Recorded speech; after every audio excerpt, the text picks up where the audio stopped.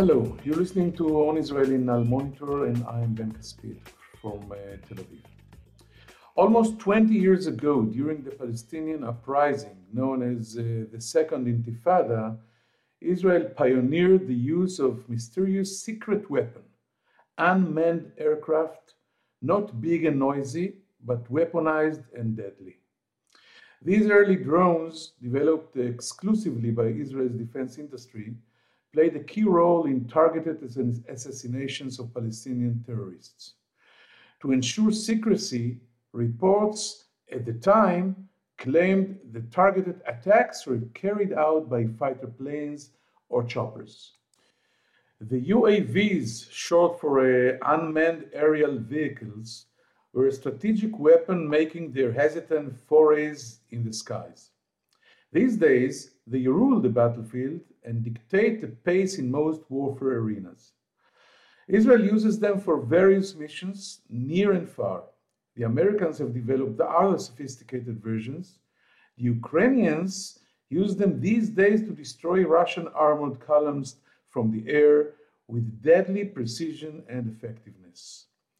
Israel and Iran have been using various versions of UAVs, popularly known as drones, to conduct their low-intensity war in recent years. Israel's fleet is far more advanced and significantly ahead of Iran and other countries in this regard.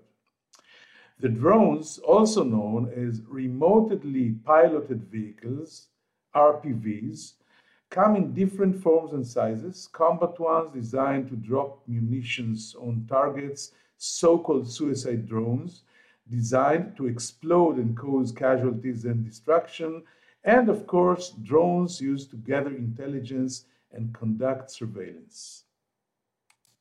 To tell us more about this 21st century multi-purpose weapon and its capabilities, we've asked one of Israel's top experts to join us today. Retired Colonel Ofer Haruvi served more than 20 years more than 20 years as a pilot in the IAF, last position as the head of the UAV department. After retirement from the IAF, various senior positions in the defense industry. Since 2018, he is co-founder and chairman of Flight Ops, a startup developing an operations system for drones and enabling scalable and profitable commercial applications of drones. Ofer Haruvi will be joining us right here after this short break. Hi, I'm Elizabeth Hagedorn, and I'm the State Department correspondent at Al Monitor. And I'm Joe Snell. I'm Al Monitor's video editor. Let's admit it, this past year has been difficult to stay on top of the news and sift through what's accurate and what's misleading. Let Al Monitor help you. If you care about the Middle East and North Africa, you should consider listening to Al Monitor's audio series On the Middle East with Andrew Parasalidi and Amber and Zaman, and On Israel with Ben Caspit. You can now watch our newest video podcast, Reading the Middle East with Gilles Capel. You can subscribe to these series on your favorite podcast platforms. And through a host of free daily and weekly newsletters, we offer a range of perspectives with the highest journalistic standards. You can subscribe to these newsletters at almonitor.com. As an award-winning media service headquartered in Washington, D.C., Al Monitor has a network of over 160 contributors around the world. So if you haven't done so already, be sure to visit almonitor.com, where you can find all of these newsletters and podcasts along with first-class reporting and analysis.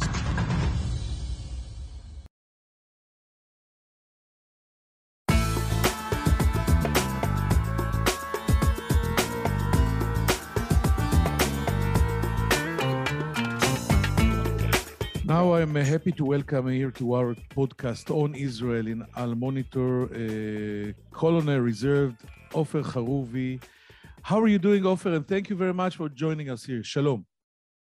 I'm doing great, and I'm happy to be here with you. Okay, let's start talking about this pretty complicated issue that we picked, and you're an expert in it. Let's start with an overview question. We have absolutely been witnessing a revolution in terms of military air power. The numbers and types of unmanned vehicles are growing, and their use is becoming more varied and versatile.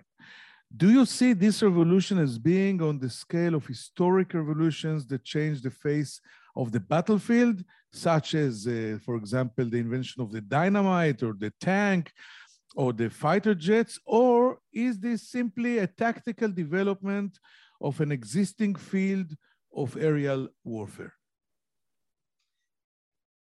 I really believe UAVs the potential to create a real revolution, but not only in the battlefield. The revolution will be in all areas of our life. I spent most of my career actually promoting that idea. The revolution, in my mind, has just started. The operation of UAVs in the battlefield started more than 40 years ago. In each conflict, we can see more and more UAVs. Their performance is getting better. They are more integrated in the operation, and therefore the impact on the battlefield is recognizable and visible. I can't imagine any operation of a modern army today without operation of UAVs. What we are witnessing lately is that UAVs are being used by less sophisticated armies and even by irregular organizations and paramilitary. In addition, UAVs are involved in more and more missions. From platforms that were used mainly for support missions, like intelligence, they are becoming main weapon systems, destroying tanks, for example. But as I said, this is just the beginning of the revolution. Most of these vehicles are not really unmanned. There is a man in the loop. We say that they are remotely piloted. The real scale of the revolution is yet to come when these vehicles will become really unmanned, autonomous robots in the air and on the ground. And this will change the battlefield in ways we can't imagine. No, I don't. I'm starting now to fear. Are you saying that that we are going to have the drone or the UAV, as you call it, will not be operated from far away or remotely operated? It will be autonomic as a robot doing whatever we typed in his I don't know, computer to do. I think in the future we'll see autonomous robots performing real missions in the battlefield. Yes. With intelligence, with artificial intelligence. With artificial intelligence, with holistic capabilities. Yes. Listen, Ofer, you know, now I'm going back. You took me back to the movies of Arnold Schwarzenegger. I guess you know what I mean. When the machines, the war against the machines. But you know what? Let's stick with not with the future, but with the present. And listen, that's what happens. Someone put a goal, and technology gets them. That's the way it happens. But can't we lose control on it in one way or the other? You know, you don't think so? Okay. So before going to the battlefield, I want to, as a follow-up question, to ask you: will these vehicles revolutionize civilian fields as well? You mentioned it, but do you think in the future that the taxi will be a drone, the deliveries, the transportation, things will go from the packed or the jammed streets to the sky in this technique? Certainly, yes. And the impact will be much more noticeable on our daily life. You mentioned that, look at the roads around us. They are hopelessly jammed. It is clear that adding more and more infrastructure cannot be the solution for that. On the other hand, the airspace above us is not used by anybody. So I personally don't see any alternative but to use the sky above us to deliver goods and people. But you may ask, okay, why don't we use manned aircraft to do that? The answer is that using manned aircraft is not scalable. Not everybody can become a pilot. So the development of autonomous systems is necessary in order for this to be the solution. And technology to develop autonomous vehicles is there, and the need is there. So I anticipate that pretty soon we'll see autonomous vehicles delivering goods and even people. It will take a little bit more time to deliver people, but I think this is. It will happen in our lifetime. I think in at least yours, because you're younger. I don't think so, by the way, but I think in 5 years we'll start. Oh, because actually the logic says that if we see we're very close to autonomous vehicles on the ground, we're not there yet, by the way. We were sure it will be faster, but it will happen. So there is no reason it will not happen on the air, in the air, because it's less crowded, more simple. You don't need all the regulations you need when you're in a traffic jam. But I want to go back to the warfare issue, and I want to ask you a complicated question. Where would you place Israel in world rankings in terms of its attack and intelligence drone capabilities? As of 2020, 17 countries have armed UAVs, and more than 100 countries see UAVs in a military capacity. Do you see an immediate threat to Israel's edge over its neighbors and organizations like Hezbollah, for example, once these vehicles are mass-produced and become wholly affordable and available? In other words, I ask you about the best-known brand of Israel, that it is the Israeli Air Force. Could this trend of increasingly sophisticated and effective attack drones with their high precision and low cost make the Air Force as we know it irrelevant? And we see the Houthis from Yemen using these weapons very successfully, operated maybe by Iranians, but it's a fact. So what will be the end with our military or the edge of the Israeli Air Force that you've been part of? Okay, look, I think the Israeli Air Force, and I think the whole Israeli Defense Forces, not only the Air Force, were leaders in integrating UAVs in the battlefield. And as we used to say, being leader is committing. So in order to maintain leadership, we need to continue and invest in doing what we are doing best.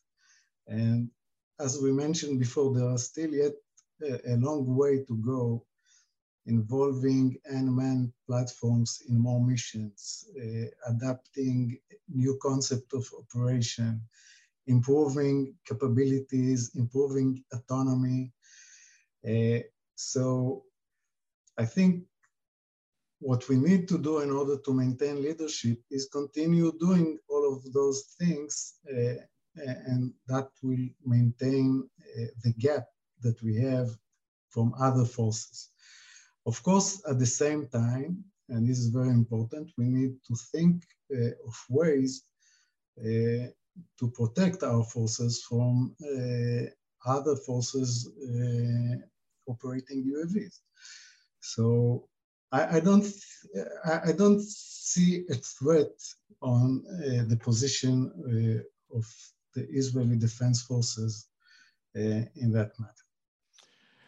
And by the way, I think we did not talk about it, but I think that even in the interception field, what you just said, the protection against cruise missiles, rockets, and drones and UAVs, Israel is also the leader, even the world leader. We just heard, and I had some very interesting conversations lately, that the laser system that we are inventing right now will also be the first one that will be operational.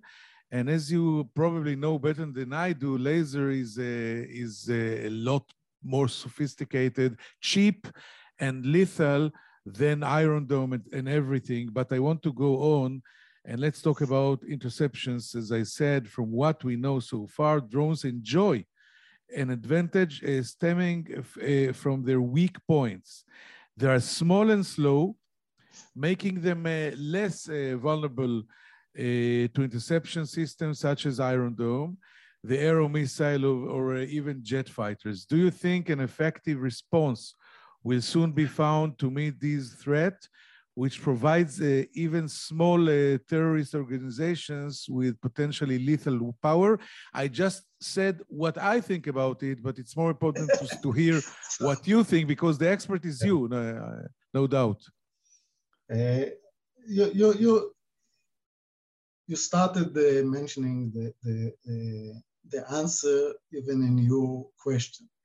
Yes. Drones and UAVs, especially the cheaper ones and the simple ones, are very vulnerable. It's not just that they are slow, they are not sophisticated machines. So using Iron Drone and the other systems that you mentioned, those systems were developed to intercept very high, fast-moving targets. This is much more challenging and needs much more sophisticated technology. We can't use those systems to intercept drones because they are slow and they are small, but since they are very vulnerable, I believe that once drones are recognized as a threat and the industry is challenged to find a solution, it won't take long until we will see solutions and not only one.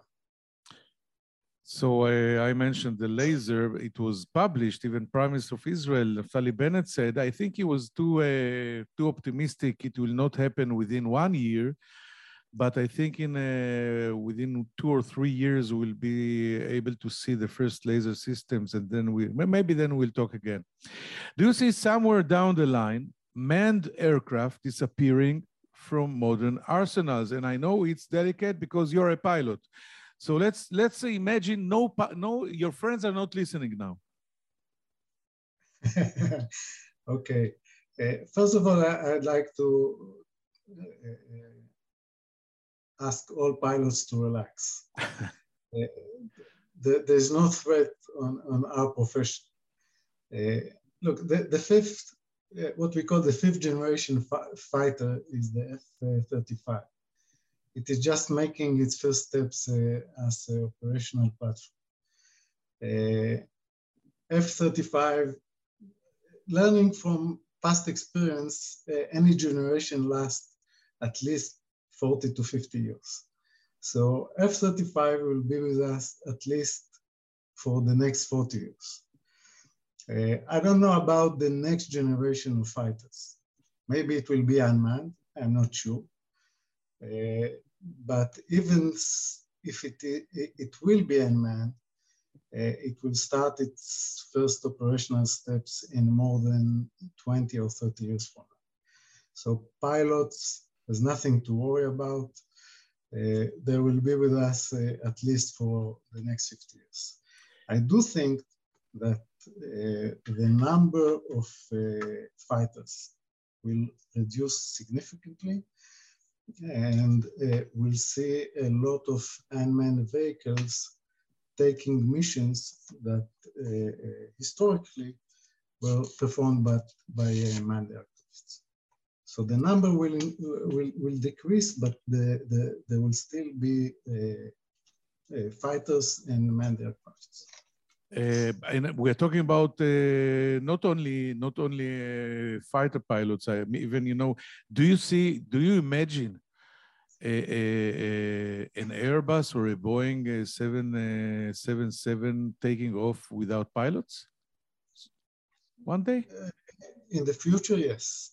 I don't think it will happen in the next 10 years, but maybe in 20 years, we'll see autonomous flights of commercial aircrafts. Okay.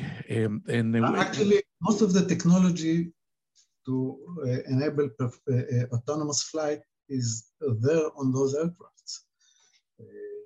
But it will take a lot of time for public acceptance, for regulation, and other issues in order to enable that.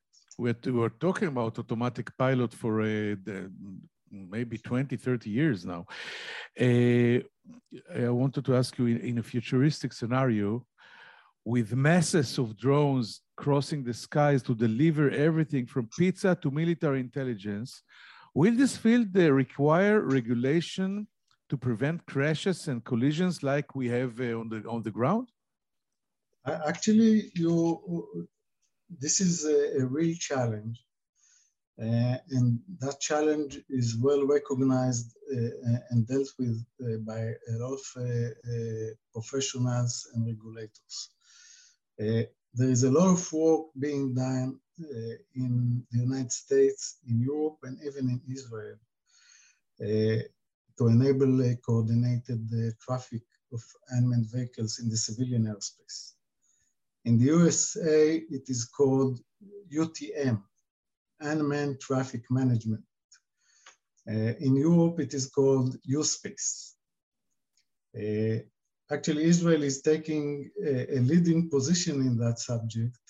And in the last year, we are performing an ongoing experiment led by Alon Highways involving Ministry of Transportation, Civil Aviation Authority, the Innovation Authority, and a lot of drone companies. We are performing coordinated drone flights over different cities in Israel. I don't know if you know that.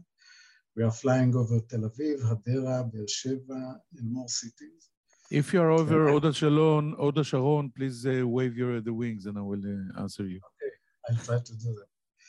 I think this is the most advanced experiment in the world performing coordinated drone flights over urban area, and it's positioned the Israeli industry in the front of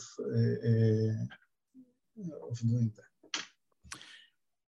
What role do you think? I want to now to ask you one or two relevant and actual questions, and I want to ask you, what role do you think these drones or UAVs or unmanned vehicles are playing in the war in Ukraine? Could they be a game changer in this type of war in which a relatively small army with limited capabilities is to contend with a major power and a line of 64 kilometers of heavy armored vehicles of the Russians? And we see, and I'm sure you see more than I do, the videos that small drones, probably from Turkey, are stopping the superpower like Russia. Yeah. I think in Ukraine, both sides are operating. If we focus on the Ukraine side, they are operating, as you mentioned, Turkish drone with surveillance and attack capabilities. I'm very impressed from their accomplishments. From what? I didn't hear it. I'm very impressed with their accomplishments. Okay. It's very impressive. And I see this as part of the trend that we already talked about, to integrate UAVs in the battlefield by any army in the world today. You are asking me if this is something that we need to learn something from. I think the main thing is what we mentioned about how to defend your forces, because this is amazing that the Russians are doing nothing to defend the forces from operation of UAVs by the Ukraine side. And I think this is the main lesson we need to learn from that. I don't think that you can imagine the next generation battlefield without having any means of defense from UAVs. It's actually amazing that the Russians are not ready and not prepared for this. They caught by surprise, and they have no answer to these drones. But finally, I want to ask you, Ofer Haruvi, Israel is a serious competition these days in this field. The Chinese, the Iranians, the Turks are all developing such craft, and some of them are less bound by export regulations and controls. Could this affect Israel with which places strict export controls on its weapons sales? Does this competition endanger Israel's edge? After all, the Iranians have proven highly skilled at using attack UAVs, crippling Saudi oil installations, and even sending drones last month to explode over Israel. Luckily, they were intercepted in time. Look, the Israeli UAV industry was a market leader, and its strength is important to maintain the IDF superiority. In the past few years, as you mentioned, we see that a lot of countries, they are not only developing UAVs, they are defining the UAV industry as a growth engine for the economy. And they are developing all types of UAVs.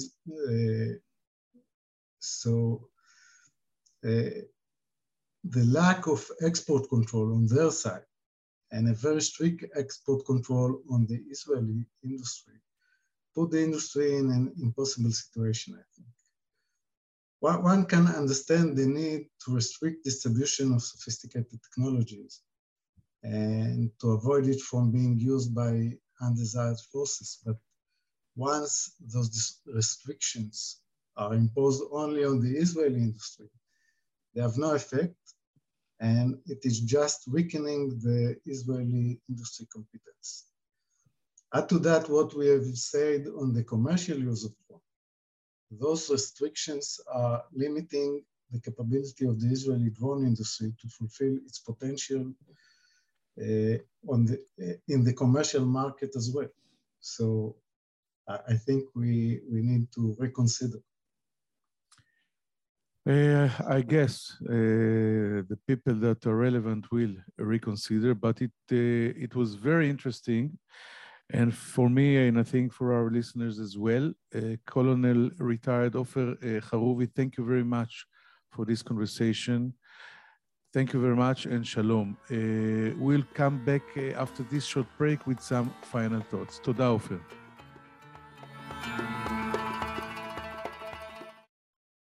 Hello, I'm Gilles Kepel, professor at Sciences Po and Normal Sup in Paris, and author of a number of books and articles on the Middle East. Through my new podcast, Reading the Middle East, on the award-winning media service Al Monitor, we will take a deep dive into the trends in the region with the authors and thought leaders who are shaping how we think about the Middle East. Reading the Middle East will be a fantastic addition to Al Monitor's outstanding podcast lineup, including On the Middle East with Andrew Paraziliti and Amber Zaman, and On Israel with Ben Caspit. You can subscribe on your favorite listening platforms. We look forward to your joining our conversation.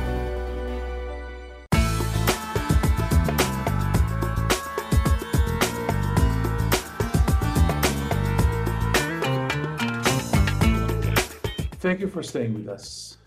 Retired or reserved Colonel Ofer Haruvi spoke about the war in Europe, especially about the use of drones and UAVs by both sides. He said that the Russians and the Ukrainians are using these tools, but he is especially impressed from the accomplishments of the Ukrainians that are using drones that were manufactured in Turkey and are able to hurt the armored columns of the Russian army. And the skills of the Ukrainians are very, very high, and he was very impressed and surprised by it. Speaking about drones, he said that unlike my question, the drones and UAVs are very vulnerable for all kinds of interceptions, unlike rockets and missiles. The drones are very slow, so it's a lot easier to hit them. And he assumes that in the very near future, many countries, including Israel, will have a vast arsenal of answers to this threat. And we also spoke about the laser system that Israel is working on right now, etc. I asked him an intriguing question about if he sees a future where we will not need any more pilots, not in commercial areas or in fighter planes. And he said something like, all pilots relax, no threat on our profession right now. The F-35, for example, is the fifth generation of fighter planes. And it only began, and it will take between 40 to 50 years for this fifth generation to be over. So in the next generation or two, we will still have many pilots, although the number of pilots will be reduced within the years. We can maybe worry for 50 years from now. But he also said that very soon, aerial transportation will be vastly changed, and more UAVs or drones will be used. By the way, in the future, it will not be remotely piloted drones, but AI, artificial intelligence drones that will not need a guy to operate them from far away, and we will find most of the commerce and the packages and pizzas will be delivered in this way. He is not worried of the qualitative edge of Israel and Israeli Air Force in this field.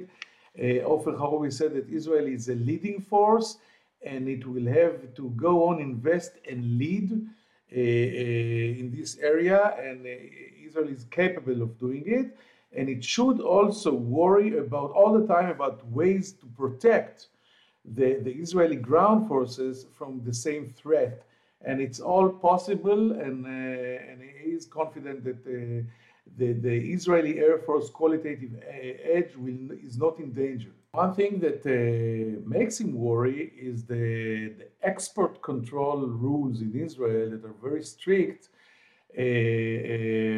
while in other states like Iran, China, and Turkey, there are no export controls.